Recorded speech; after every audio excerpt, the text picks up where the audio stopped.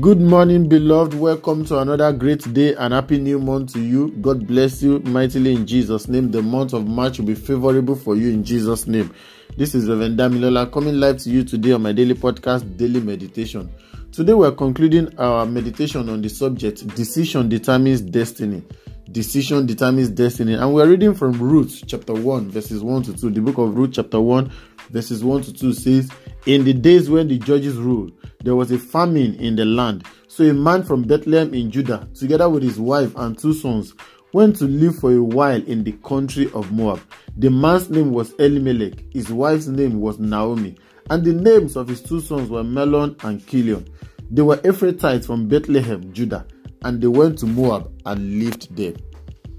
This man called Elimelech took a decision to relocate his family from Bethlehem of Judah to Moab because of a famine. This decision cost him his life and the lives of his 2 sons. It turned out to be a grave and a costly decision. You know what happened to Elimelech? Elimelech left Bethlehem. Bethlehem in Hebrews means house of bread. He left Bethlehem of Judah, house of bread of Judah. And you know that Judah means praise. So he left the house of bread in praise to go to a land called Moab. And Moab was a cursed land. Moab was a perpetual enemy of Israel. There was nothing positive about them in biblical account. This man, because of a temporary challenge, a temporary situation, gathered all his family and relocated to a strange land, a land that is already cursed. The admonition today is that don't make a permanent decision because of a temporary situation. Don't make a permanent decision because of a temporary situation.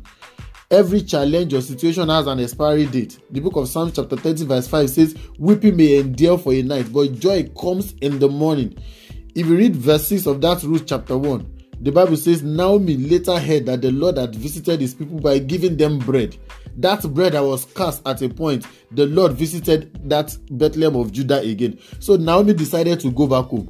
But by this time, she was going back empty-handed. She has lost her husband. She has lost her 2 sons. She was only going with Ruth alone. Friends, people have made decisions to leave a job, a city, a church, a country at the detriment of their lives. I encourage you to seek God's direction in your decisions before you relocate, before you go to another city, before you change your job, before you leave that church because of a temporary situation. Please think over it again. Pray for God's direction. Seek the direction of God on your decisions.